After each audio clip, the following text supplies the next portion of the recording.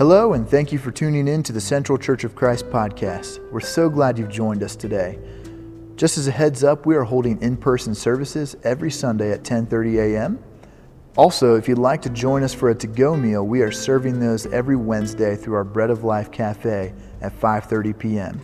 If you'd like to get more connected to our church, feel free to email centralchurch1@gmail.com or call us at 513-481-5820.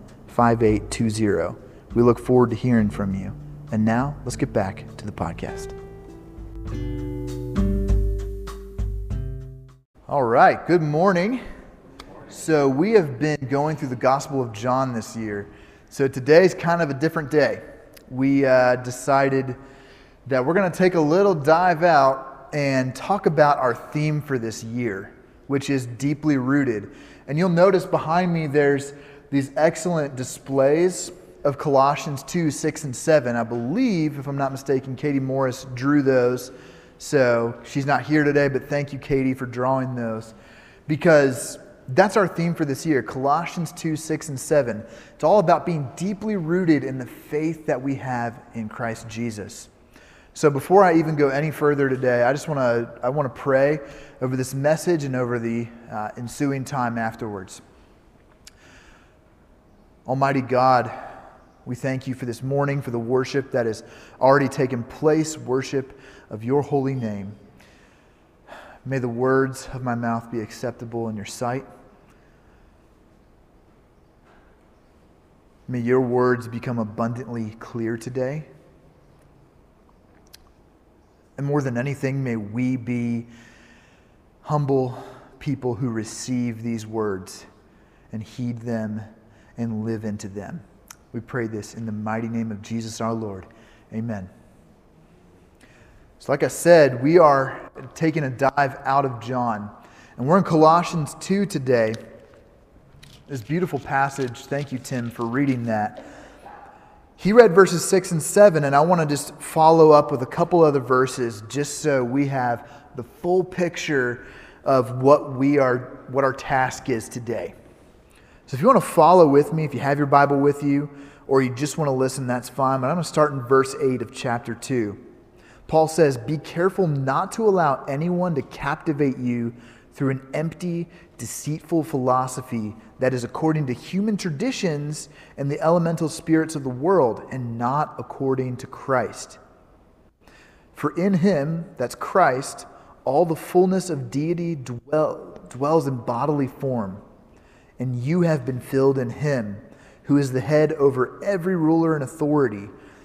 In him you were also circumcised, not however with a circumcision performed by human hands, but by the removal of the fleshly body, that is, through the circumcision done by Christ.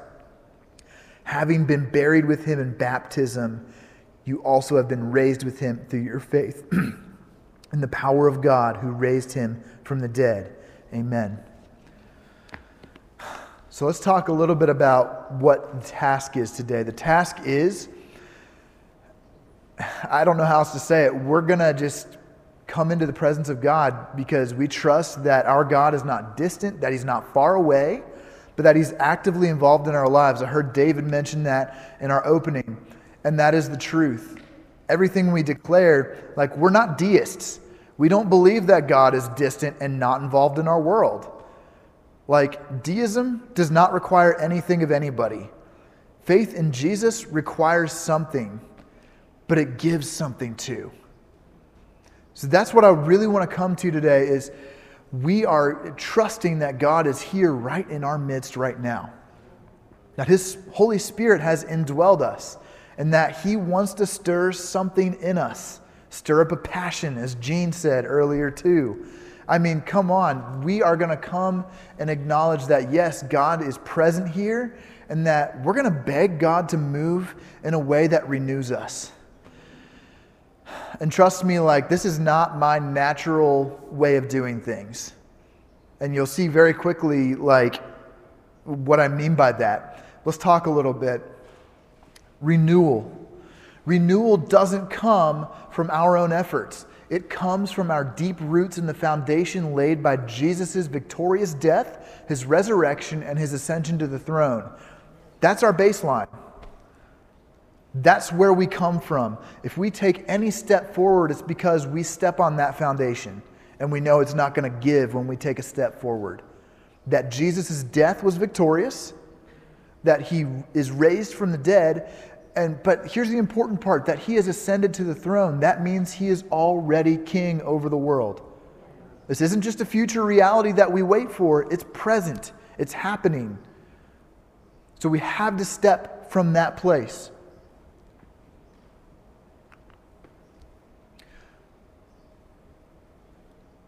So a reality we need to face is that there are barriers in our lives to renewal. I mean, you can call it sin, you can call it whatever, but here's the reality. We have to acknowledge that there are barriers to renewal. These barriers are the empty, deceitful philosophies that Paul mentions in Colossians 2, starting in verse 8. According to human tradition, there are things in our lives. For Paul, it was probably this growing thing that would turn into Gnosticism.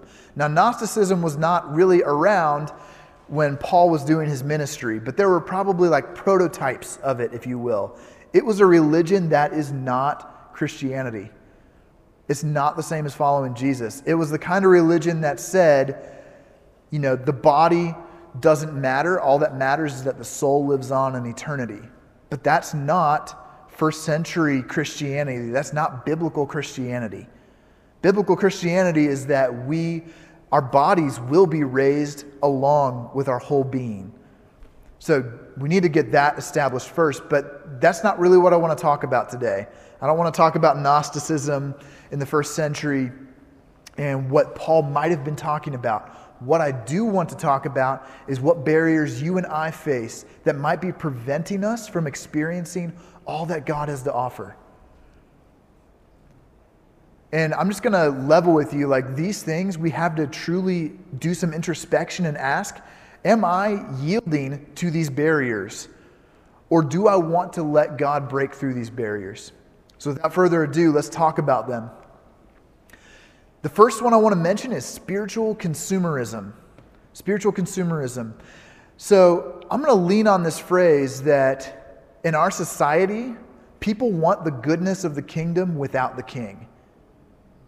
Let me say that one more time. In our society, people want the goodness of the kingdom without the king. And all three of these barriers that I'm going to mention today kind of play off of that idea. So let's talk about spiritual consumerism for a minute. I want the king without the implications of the kingdom. Let me expand on that a little bit. Spiritual consumerism is like this.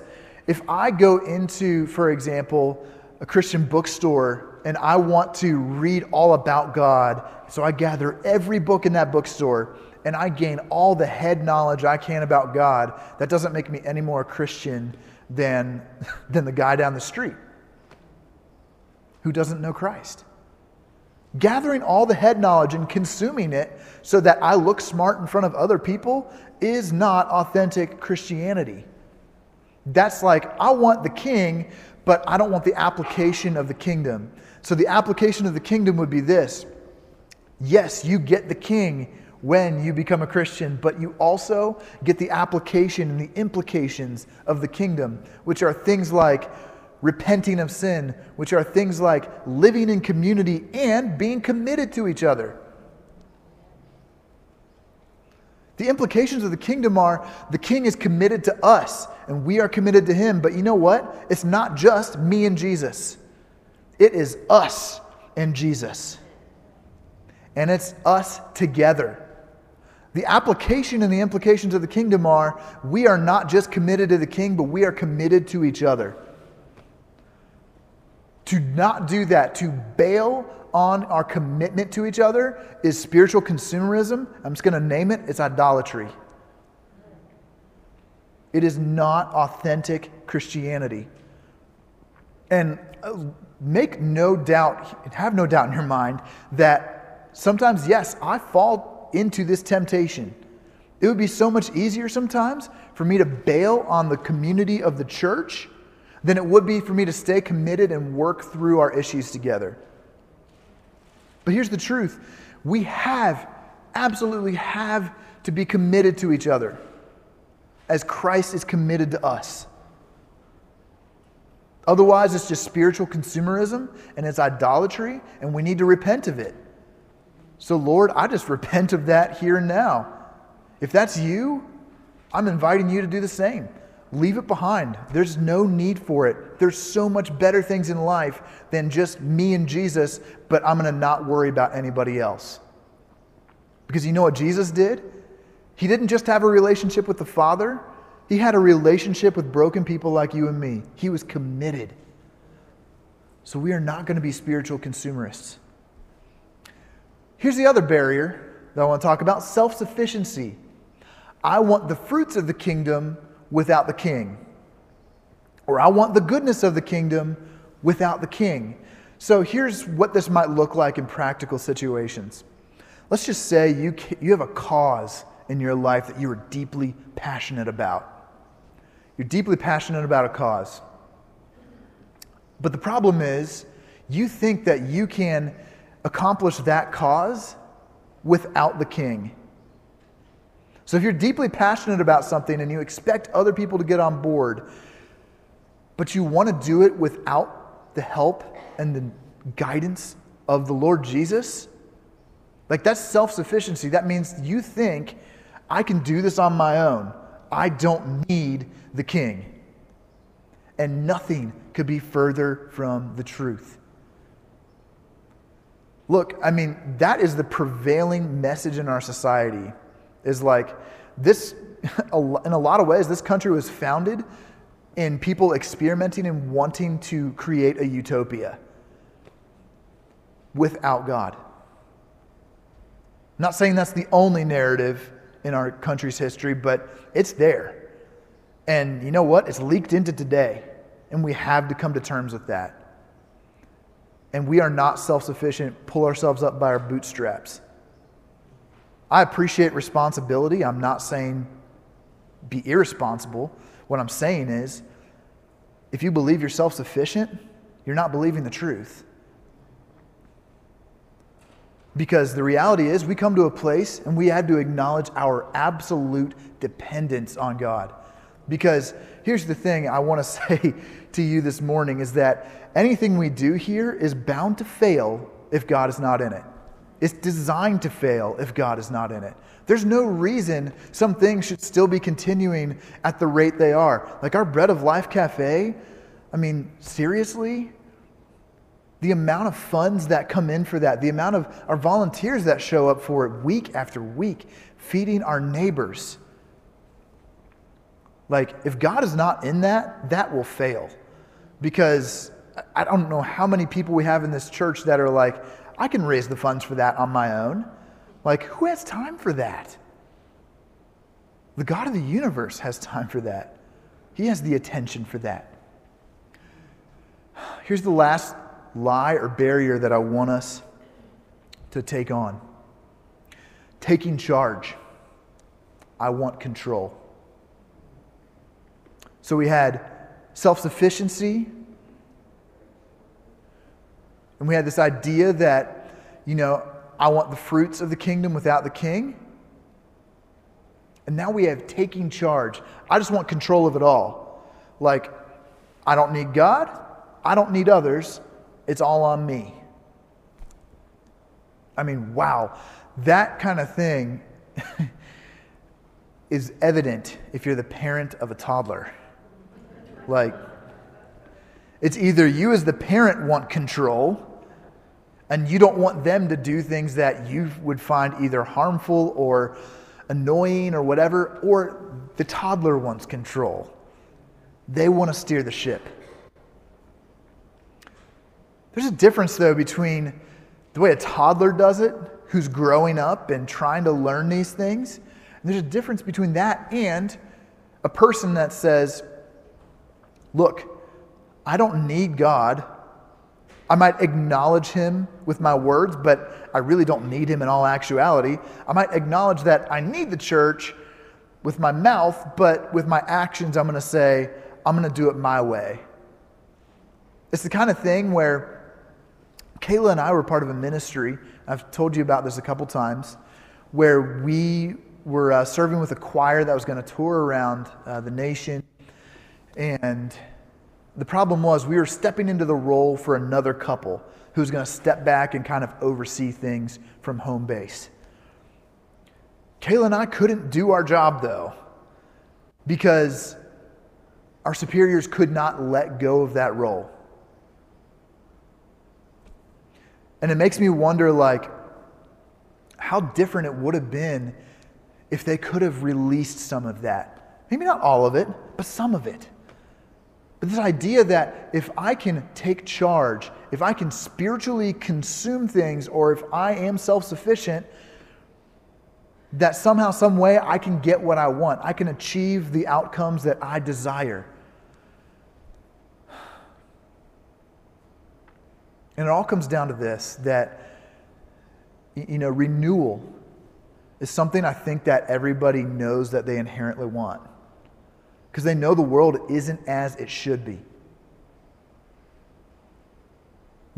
No two questions about it. The world is not as it should be. Of course, there's a myth of progress that just with time and a little bit of education that things will magically get better. And there's the myth of, well, we just need to go back to the way it was, and then if we do the things we used to do then everything will be just fine. But the problem is both of those narratives don't work. They never work unless we acknowledge and yield to our utter dependence on the God we see in Jesus. So we aren't spiritual consumers, we are not self-sufficient, and we're not going to be people that take charge if we want to see renewal. If we want to see God make all things new, as He promises in Revelation chapter 21, then we cannot submit to those things. How can we even stand against these barriers? And open our hearts to renewal, receiving the kingdom and the King. You can't have one without the other and expect it to work. I mean, how can we stand against this? I honestly, I want to be very transparent with you. I often feel defeated when I look at our culture and I see the odds that seemingly are stacked against us. And I'm here to tell you, I don't have any clever answers for you today. So if you came for answers, you came to the wrong place, 100%. But if you came to live in the mystery alongside everybody here, then I think you're in the right place. Because I look at our culture and I see that truth doesn't matter anymore. Nobody cares about truth. They care about their own version of the truth. Nobody cares about accountability. They care about being right. Nobody cares about commitment. And I look at these things and I think, this is futile. What are we even doing sometimes? I mean, do some of you look out at society and think the same thing? Are things ever going to be right with the world? The weight feels unbearable. And as the pastor here, sometimes I just want to throw my hands up and say, I don't even know what to do, Lord. Social media just exacerbates and speeds up all of these lies, the self-sufficiency, the spiritual consumerism, the taking charge. And I look at that and it's going so quickly that I don't feel like we have anything to stand against that. And the truth is, that's true. That's exactly right. We don't have anything to stand against that within ourselves. Not within ourselves. But there's someone that wants to dwell within us that can do something about it. There is somebody who wants to do something about these problems. Let me offer you these suggestions, merely suggestions, not solutions. Instead of consuming spirituality, let's give our whole selves over to the lordship of Jesus. And that means, seriously, when I say that, I mean looking at your Bible, for example, and looking at the teachings that make you uncomfortable. Maybe it's what Jesus has to say about giving to the poor. Maybe it's about his teaching of not retaliating. Maybe it's his teaching on sexuality. But whatever it is, you look at it and you say, I don't get it completely, but if he's raised from the dead, I'm going to give my whole self over to him. Whatever it is, I'm going to give my whole self over to him. Even if I don't fully understand it right now, it's better for me, instead of consuming the parts that I like and making that the center of my faith, but instead saying, I'm going to make Jesus the center of my faith. So not picking out the things we just like, but saying, I don't understand it all, but I'm going to submit. Let's try this as well. Rather than relying on ourselves,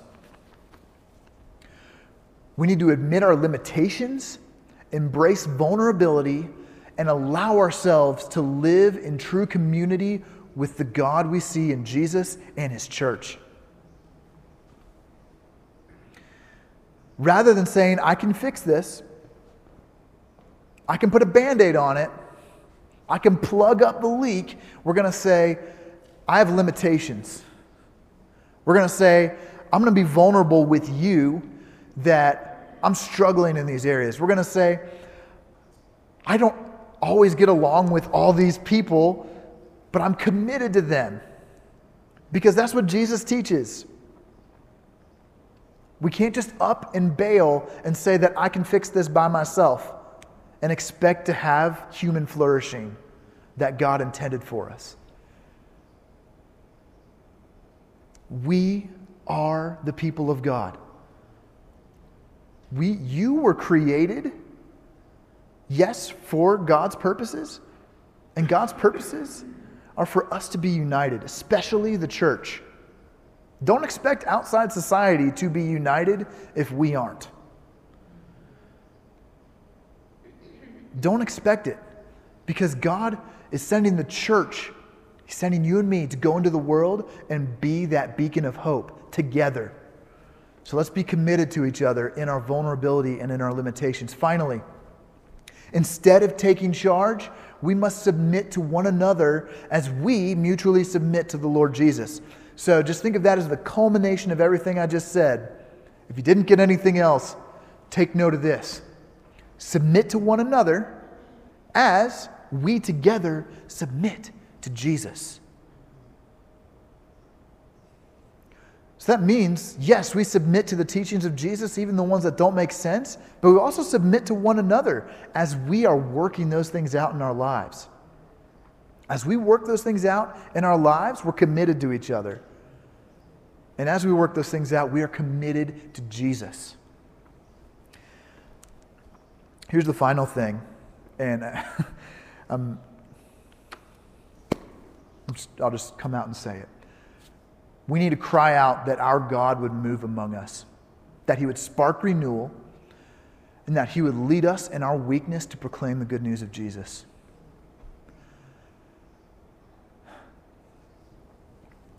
I think I grew up in a culture, in a church culture particularly, where crying out to God was not normal. Even in private, it felt weird. Like I knew the first time, my dad's dad had passed away, and my grandfather, of course. I think that was the first time I remember in my life genuinely just crying out to God. I never, ever would have done it in a church setting, though. I was 16 years old, I think, when that happened. And I cried out to God because there was a problem in the world, and it was death. If God is good, why is there death in the world? Just led me to cry out to God. It was ugly, too. Don't imagine this is a moment you would capture in a movie and it would look cool. Just straight up ugly.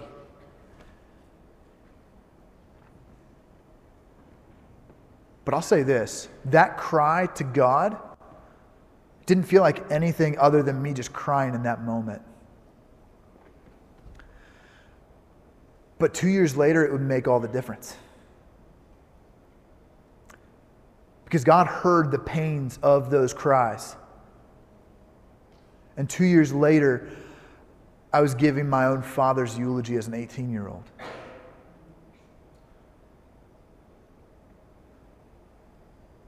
You want to talk about a God who hears your prayers, who hears your cries. I'm not just saying, like, if you're lamenting something, that you should be prim and proper when you do it. I'm just letting you know that there are so many pains in our lives that we cannot contend with alone. We can't contend with it without the lordship of Jesus, and we can't contend with it without each other. And right now, what we have this morning is we have the Holy Spirit among us, and we have each other. So I'm going to just ask boldly that you consider a couple things here.